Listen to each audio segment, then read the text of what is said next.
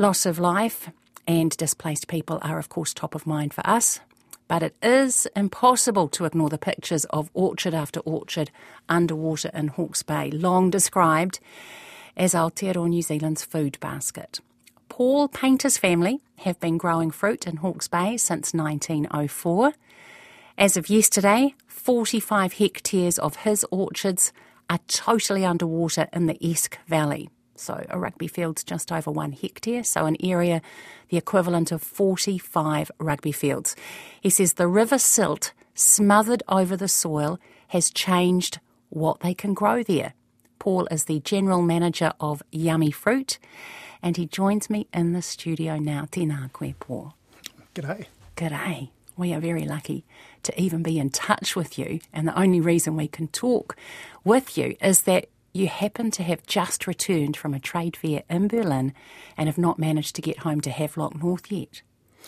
No, we're trapped here in Auckland. I could fly to Napier, but from there it's impossible to get across the rivers to my home. So I'm actually going to fly to Palmerston North tomorrow, and from there you can drive up the road.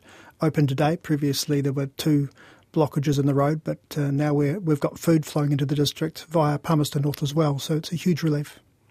It's good to hear that things are changing, albeit slowly, and as things are able to.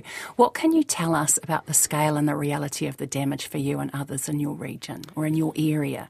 I think it's been hugely underestimated to date, and that's partly because communications and transport have been so compromised. I mean, a good deal of our orchards we can't get to, we don't know what the damage is. So the Tutaikuri River, that's the one in the north of the Heretaunga Plains, breached its banks in several locations. And probably we had in Pakowhai about 2 metres, 2.5 metres of water.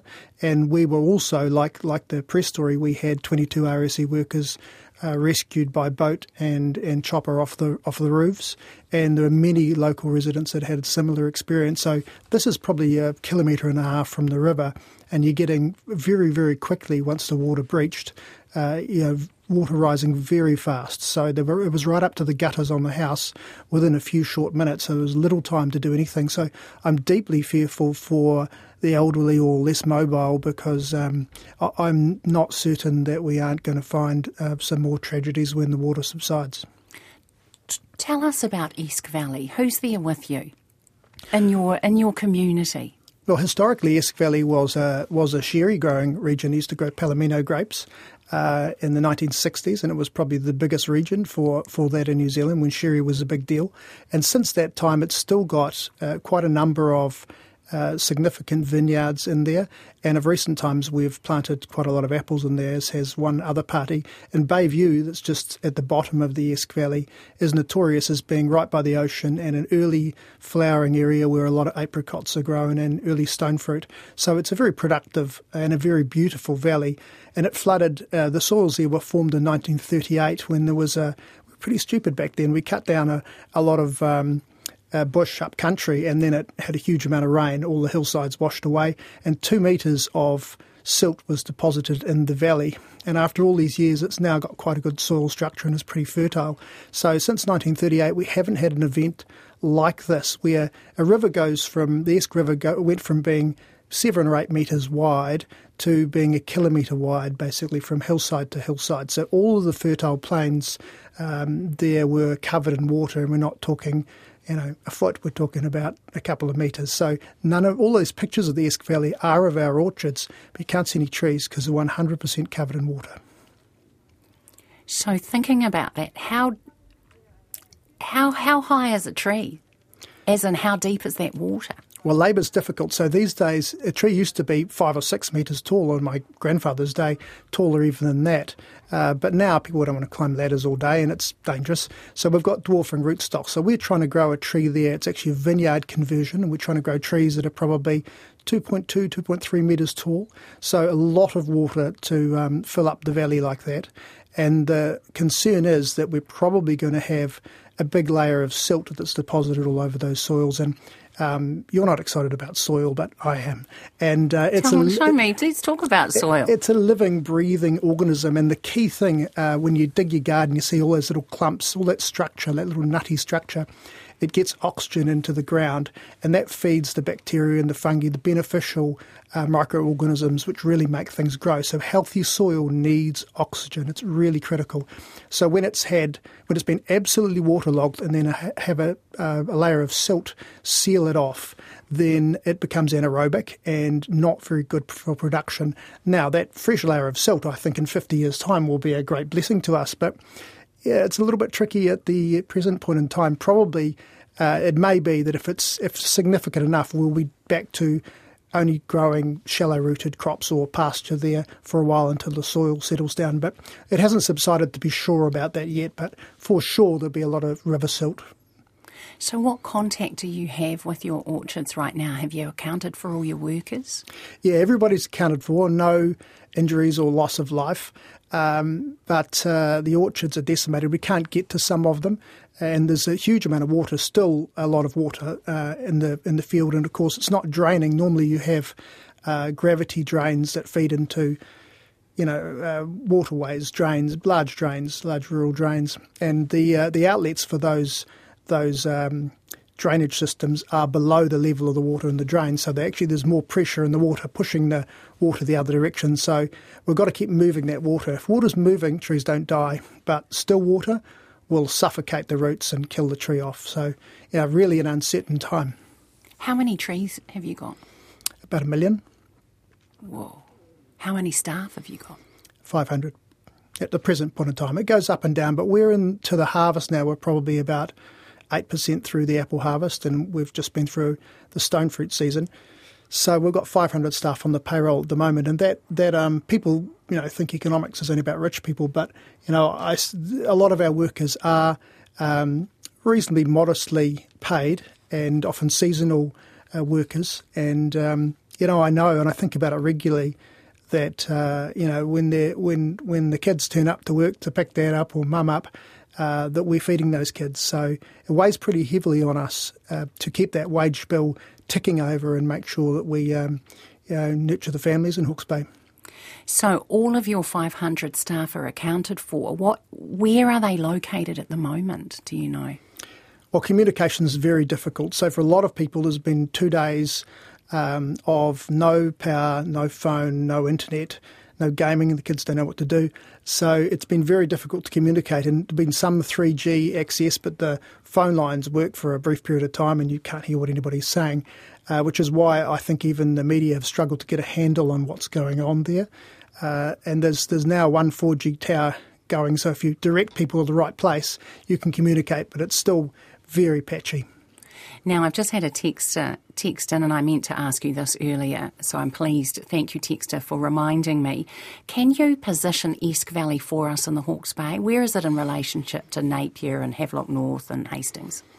Okay, so we've got Havelock North and then Hastings towards the south of the Hawke's Bay area, and then you've got Napier, you'll sort of know by the sea where the port is, and then north of that is Bayview, and just around the corner is the Esk Valley.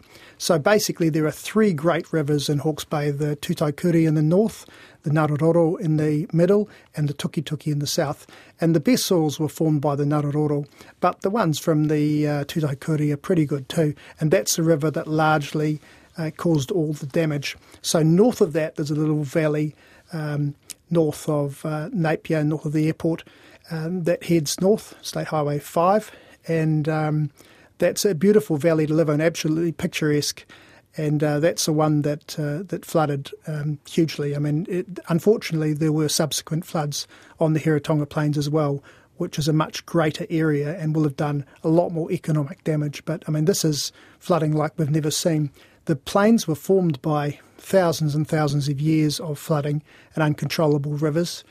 And in the 1920s and 30s, basically 2 things were applied. Firstly, the stop banks to control the flooding, and secondly, modern drainage systems were put in place to allow the water, when it did come out of the sky or elsewhere, to be drained away. And that made the Hiratonga Plains really fertile and really farmable reliably. Before that, it wasn't possible. And because, we've got places where we've got 2 metres of topsoil, it's incredible stuff. So we get foreigners in there. They don't believe the yields we can get, and it's true of a lot of crops. We can get 50% more fruit than they can ever think of in Chile or South Africa or anywhere like that. So it's an unbelievably productive resource, and it really is, the great asset Hawke's Bay, the aquifers and the great soil and the high sunlight and relatively low rainfall in most times. So let's talk about yields. How much fruit was on the tree when all of this, when Gabrielle came visiting? Well, our objective with new orchards is to hit about 90 tonnes a hectare. We have some that will do 110 or 120, and probably our average is about 80 these days. So that's probably 50% more than it was 15 years ago. And it's all about growing these dwarf trees and fruiting walls and much more intensive growing systems. So we used to be on rows. My grandfather used to plant on 20-foot square sort of pattern, and we're now in rows that are only down to 2.4 metres wide, so very narrow rows. So we're talking like 3,500 tonnes of fruit on those trees right now, roughly, if we go 80 times 45. Would that be about it? Per hectare, yeah. Yeah. Okay. You've just flown back from Berlin. I'm just trying to get my head around what this is like for you without saying how do you feel. But you've just flown back in from a trade fair in Berlin. Mm. Yummy fruit. We know yummy. We know the wee stickers, right? Sorry about that.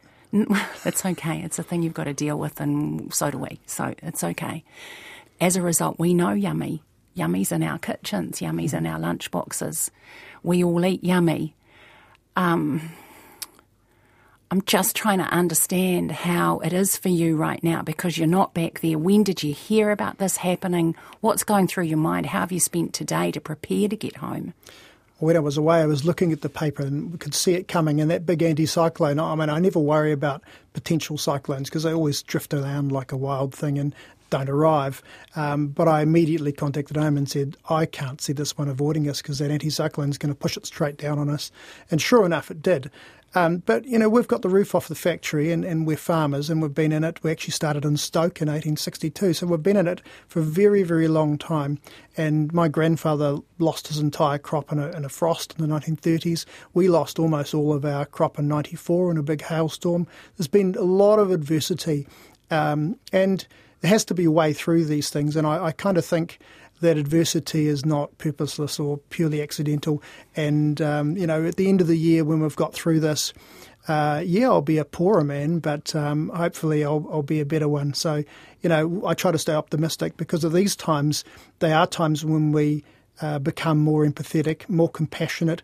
Our communities come together, and we also start thinking, hang on a minute, these trees are destroyed, so I've got a blank canvas.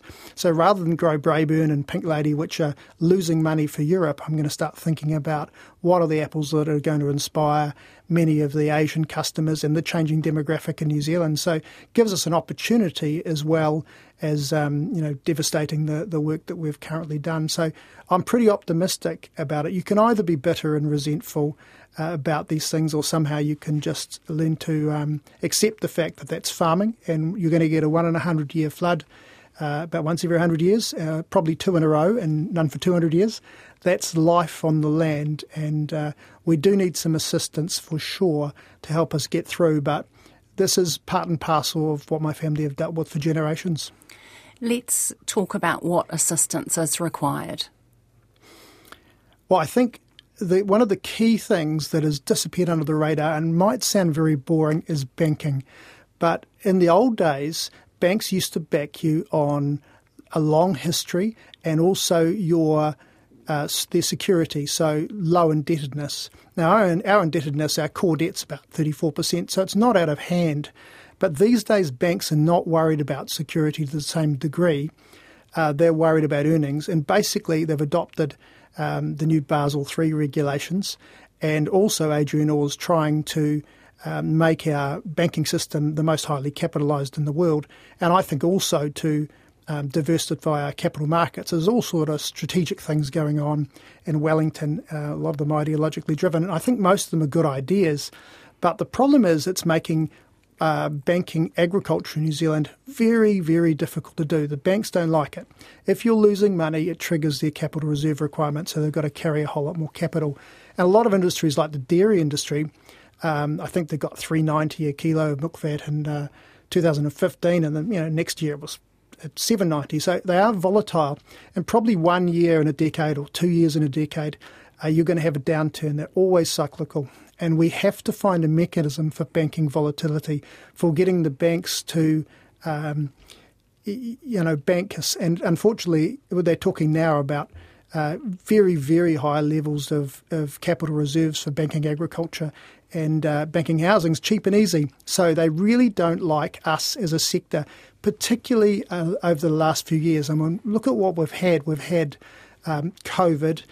We've had, obviously, incredible labour stresses. The shipping prices go completely crazy.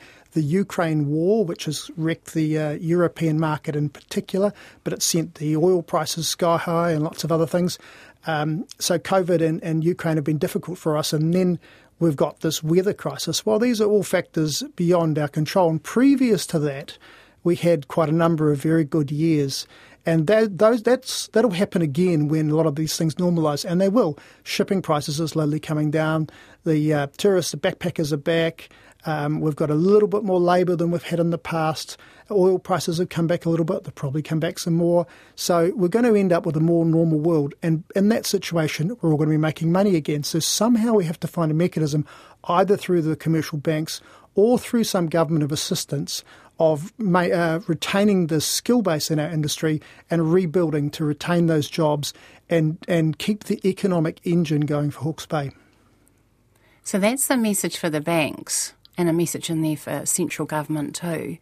It's highly likely some of your 500 team, your team of 500 are listening. What's your message for them, and what's your message for the community? Well, I think business is an integral part of the community. It's the economic engine that feeds your kids and generates the taxes to pay for the healthcare and education. So there's a huge community good in there. And as a family business, we take that responsibility very seriously.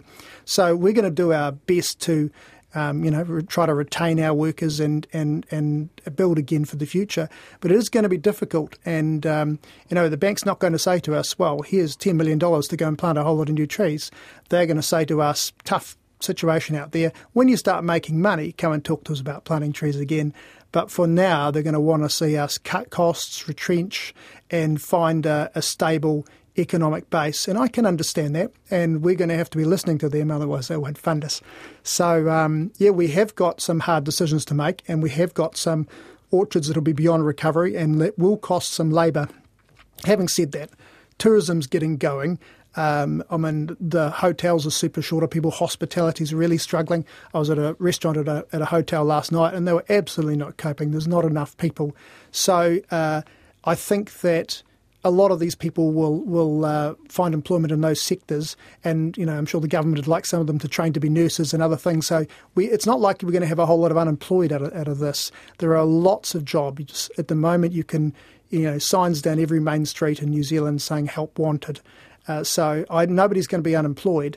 Although it is probably right that we used to need 450 or 500 pickers. Maybe I only need 400 now. So tomorrow you're making the trek home, flying to Palmerston North and then driving through. When do you expect to put your foot back on one of your orchards? Oh, the minute I get into town. But the ones we're really worried about are over the Ngararoro, and the bridges are closed, and they won't let anybody cross those until they've inspected them, because there's been a lot of debris come down and they're all stuck on the bottom of the bridges. And we actually immediately both sides of the Tutaikuri at the Brookfields Bridge, and you might have seen the footage of that being washed away. It's a huge, well-engineered concrete bridge from the days of yore, and it disappeared like a toothpick down the stream. It's unbelievable imagery, isn't it? It's hard to watch, actually. I've been across that river 1,000 times, and that's how we access one of our big plots of land. So got some real questions about transport, and nobody wants to take a risk on those bridges because we could get another collapse. So the council will be very cautious about that, and they're going to make sure they inspect everything before they open it up to traffic again. So I get that, but at the moment it means that it's simply not possible without probably a helicopter, and they're pretty busy, to get across and inspect the orchards. Now, we have got plenty of staff trapped in each of the zones, so, in the world of digital communications, we'll get some photos and videos and dig some holes and do all sorts of things and capture that data remotely, but you can't beat walking through a block. As well as everything else, you've seen strong winds, so there's quite a lot of fruit that will have fallen off and bounced through the trees. Paul, it's been really wonderful to have you here in the studio, and we're wishing you well, and I'm filling in for Karen Hay, as you well know, tonight, and I'm sure that she'd like to check in with you, next week and the coming weeks, just to see how things are going. So we're wishing you well for your journey home, and a message for your team of 500 and the communities that they are a part of, that we're keen just to follow how everything comes together for you all at this very uncertain time. So thank you so much for your time tonight. My pleasure. Thank you.